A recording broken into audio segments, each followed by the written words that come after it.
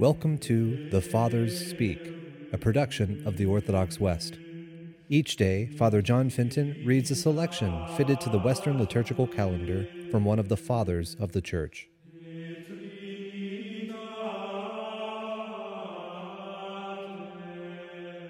From a sermon by our Father among the Saints, Augustine. The day I became a bishop, a burden was laid on my shoulders, for which it will be no easy task to render an account. The honors I receive are for me an ever-present cause of uneasiness. Indeed, it terrifies me to think that I could take more pleasure in the honor attached to my office, which is where its danger lies, than in your salvation, which ought to be its fruit. This is why being set above you fills me with alarm, whereas being with you gives me comfort.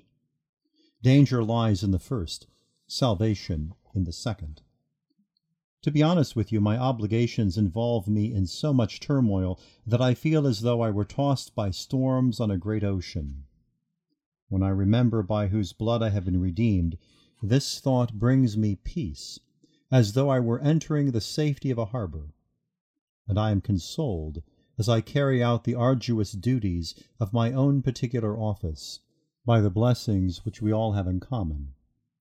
By finding my chief joy, therefore, in the redemption which I share with you, and not in my office, which has placed me over you, I shall the more truly be your servant, and so not only fulfill the Lord's command, but also show myself not ungrateful to him for making me your fellow servant. For my Redeemer has a claim upon my love, and I do not forget how he questioned Peter and asked, "Do you love me, Peter? Then feed my sheep."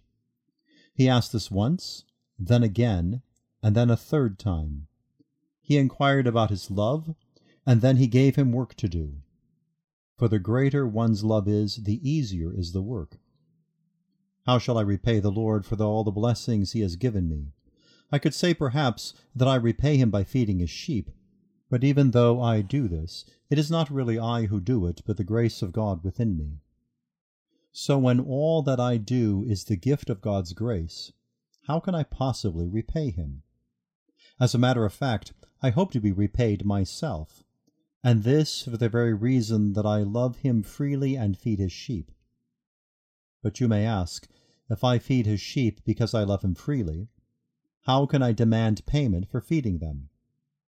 It is indeed unthinkable to ask for a recompense for love freely given, unless that recompense is the loved one. But even if feeding his sheep could repay him for redeeming me, what could repay him for having made me his shepherd? To be a good shepherd I depend entirely on his grace, for without his help I should be a very bad one. There is so much evil in me. Pray then that I may not be a bad shepherd, but a good one. And for you, I also pray and warn you against failing to cooperate with the grace you have received from God. Make my ministry a fruitful one.